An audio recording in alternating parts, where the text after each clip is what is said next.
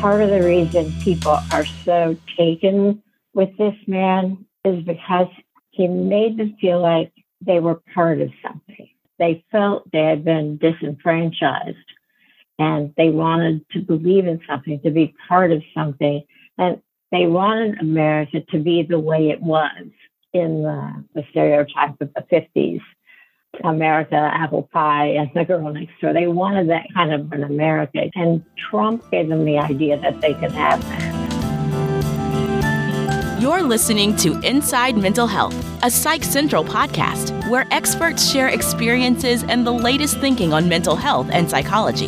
Here's your host, Gabe Howard.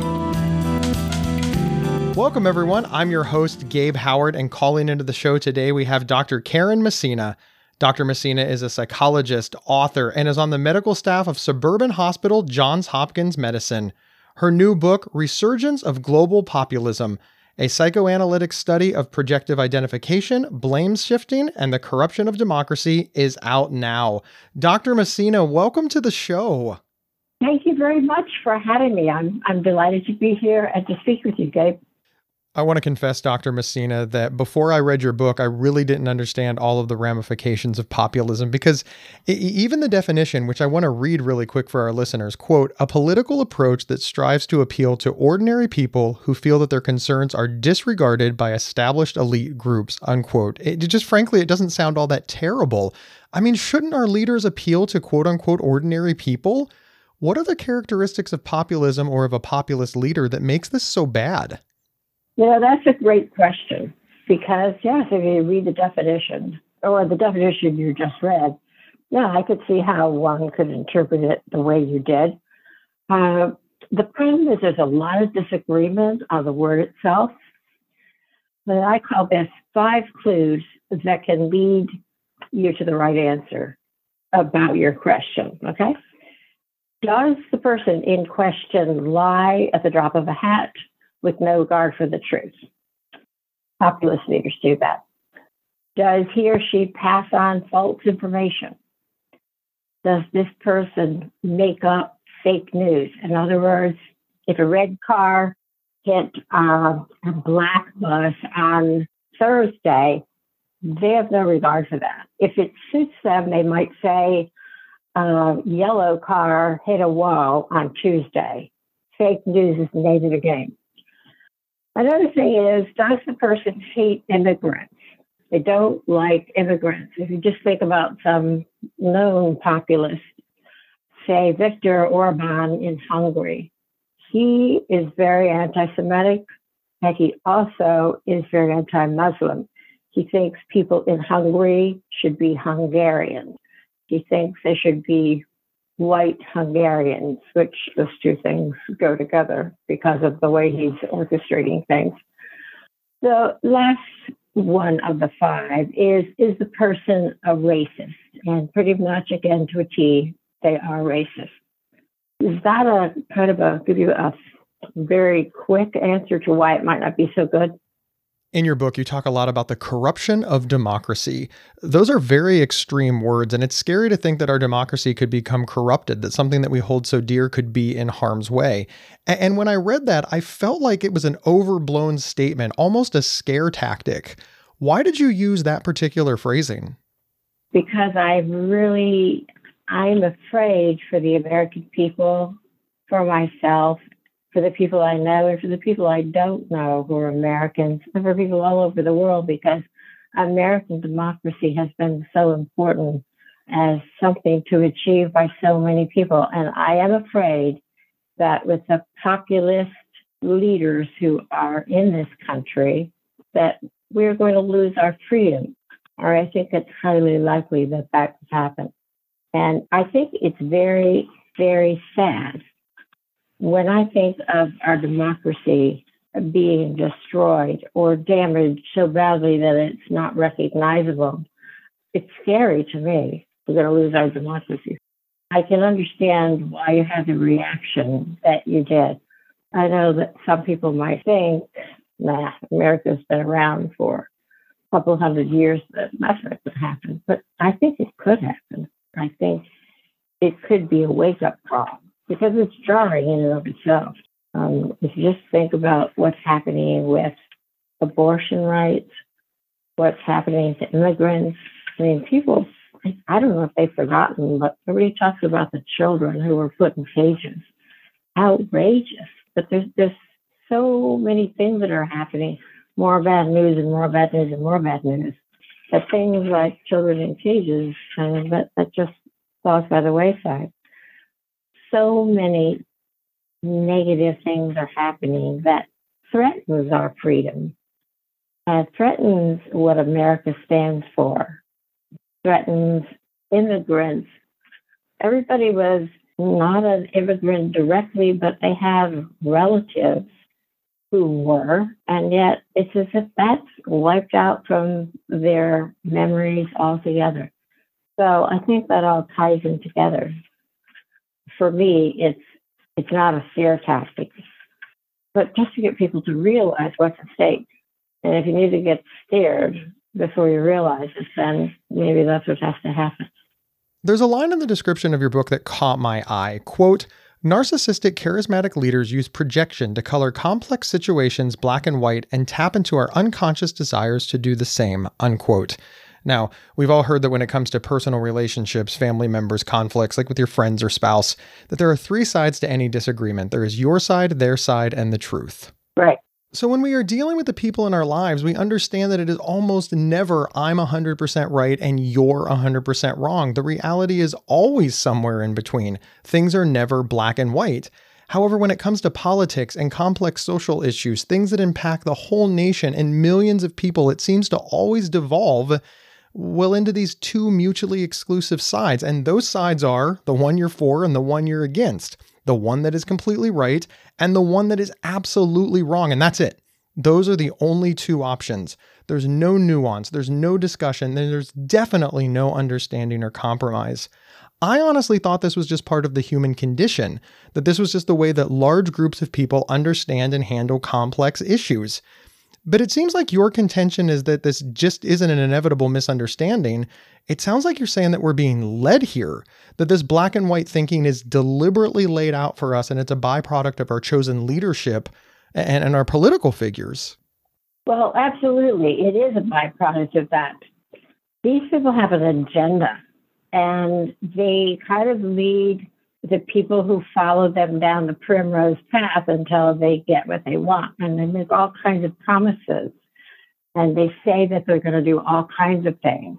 And usually it's infused with a lot of emotion by this person who's usually a charismatic person who gets people riled up. We'll say at rallies.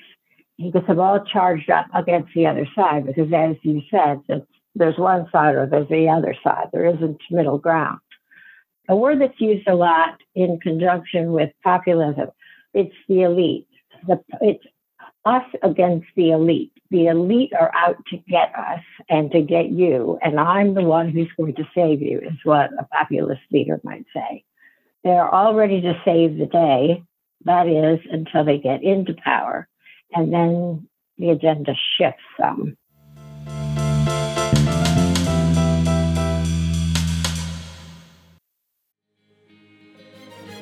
Gabe Howard here to tell you about the Inside Bipolar podcast from Healthline Media. He does the show with me, Dr. Nicole Washington, a board-certified psychiatrist. That's right. A guy living with bipolar and a psychiatrist team up to discuss living well with bipolar disorder. Listen now on your favorite podcast player or visit psychcentral.com/IBP to learn more. Subscribe now so you don't miss out.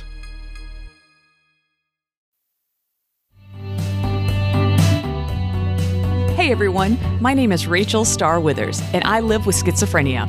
I'm also the host of Inside Schizophrenia, a podcast that dives deep into all things schizophrenia, featuring personal experiences and experts to help you better understand and navigate schizophrenia. Inside Schizophrenia is a Psych Central and Healthline Media podcast, and we're available right now on your favorite podcast player. Check us out.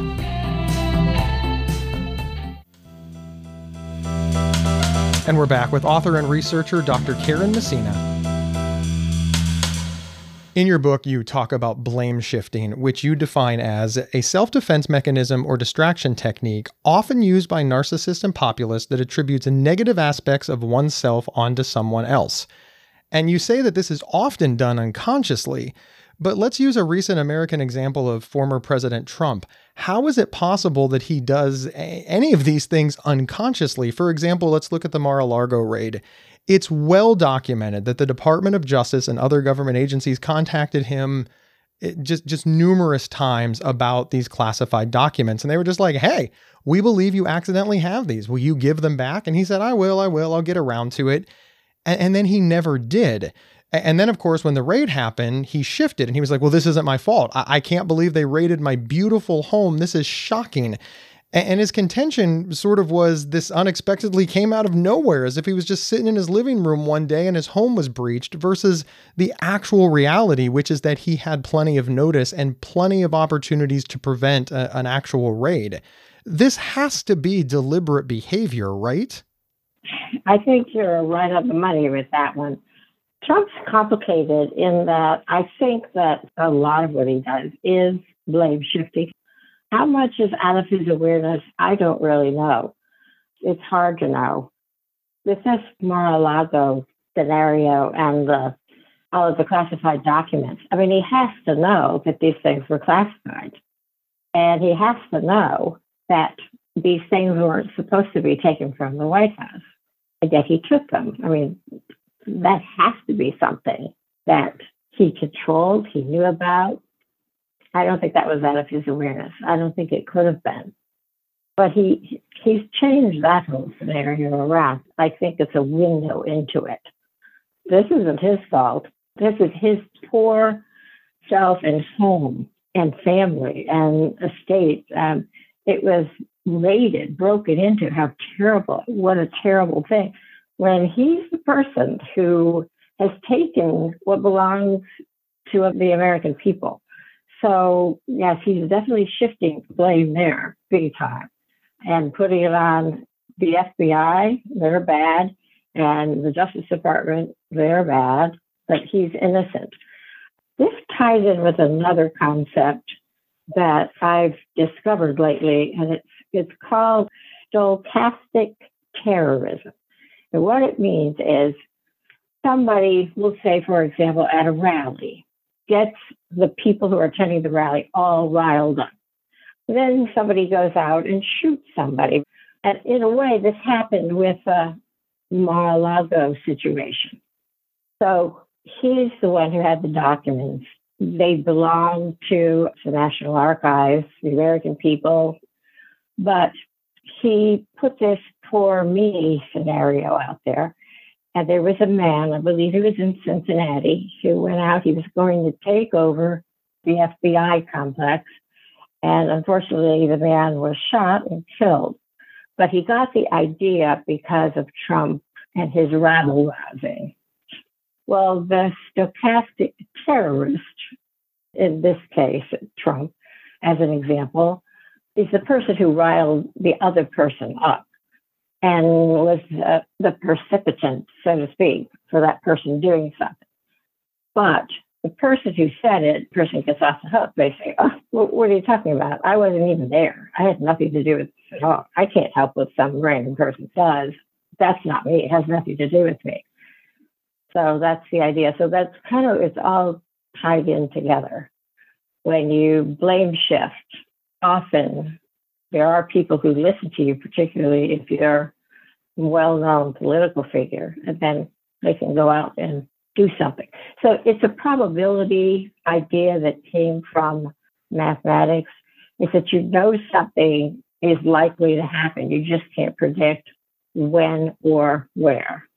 There's this very famous incident that happened in the 1960s with the Rolling Stones, and I'm going to tell it poorly, but essentially they had a concert. Everybody got really, really excited. And because of substandard security, when a riot broke out, well, people were injured and died. And everybody agrees that the Rolling Stones and the concert organizers made a critical mistake.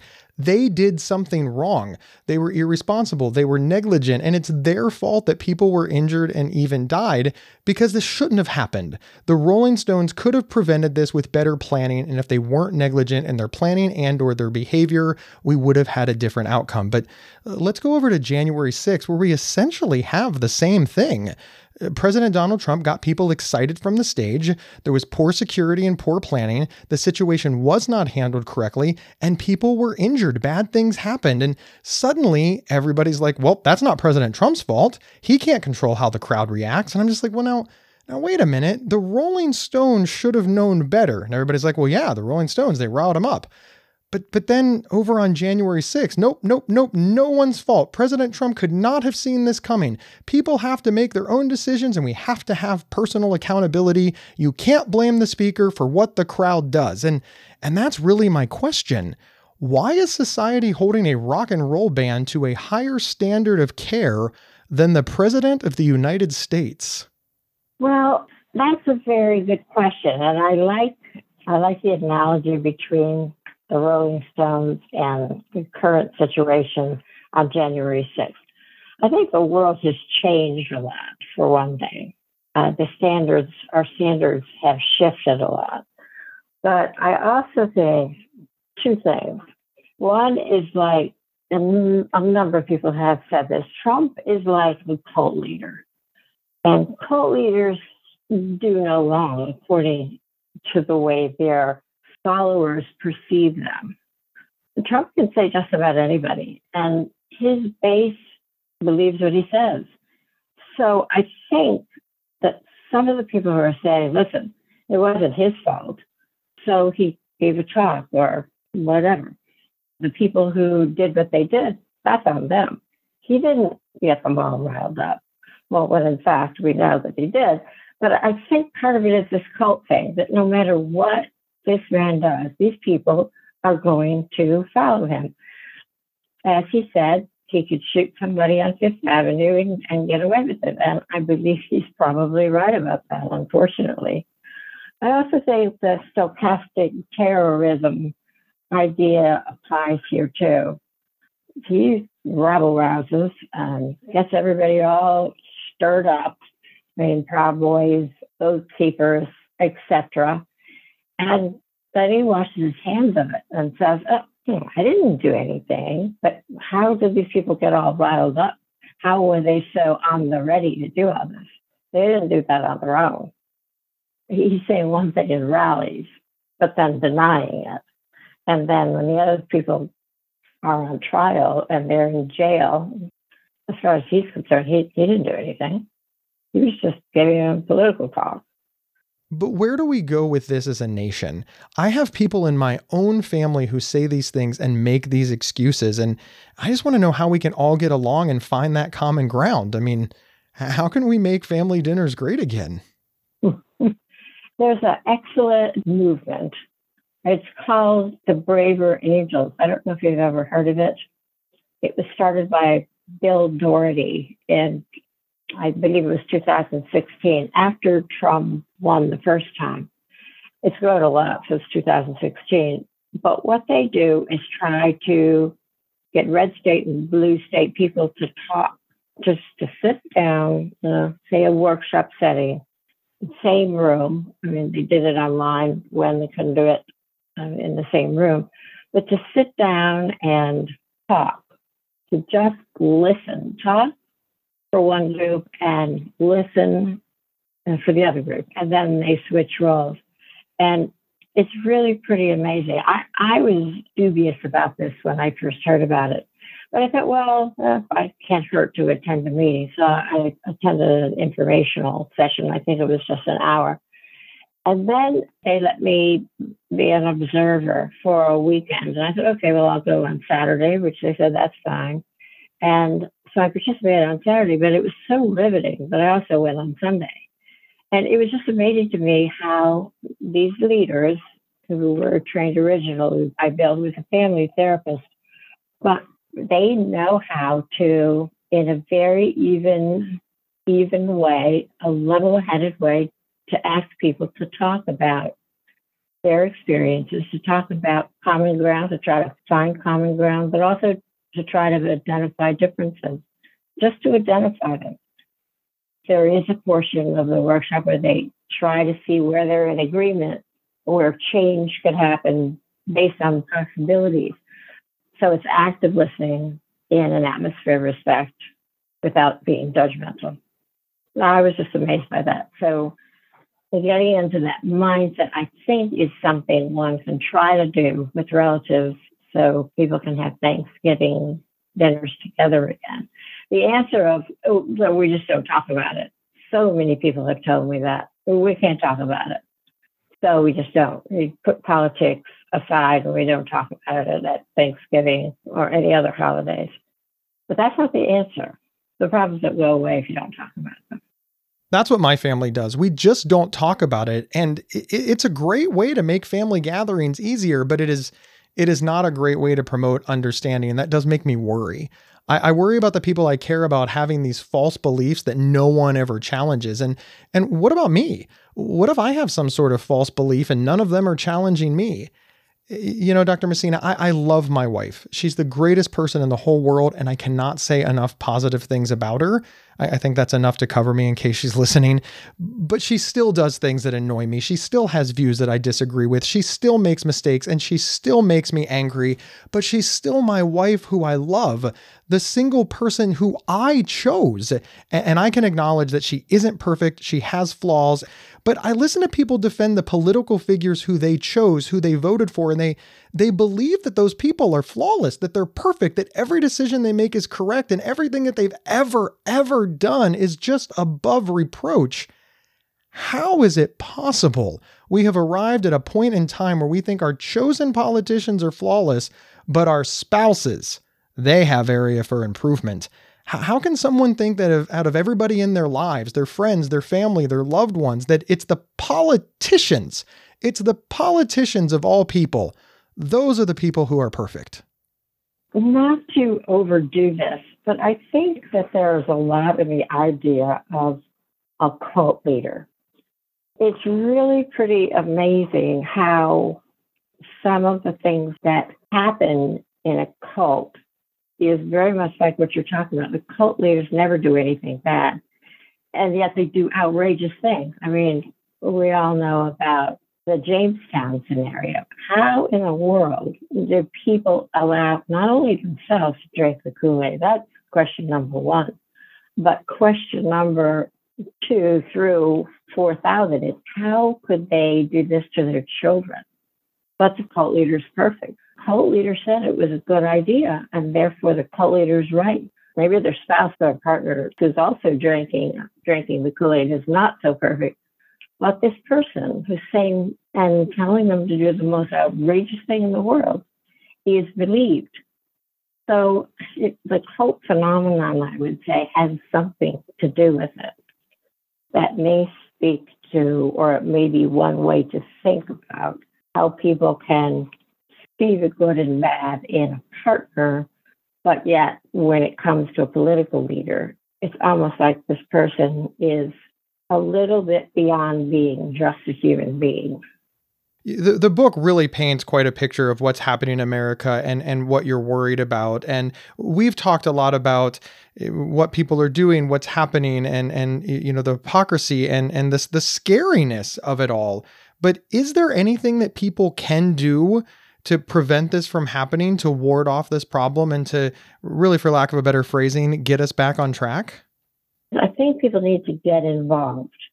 They need to get involved so that there's more community building. If you feel part of something, it matters. Don't feel isolated, it matters.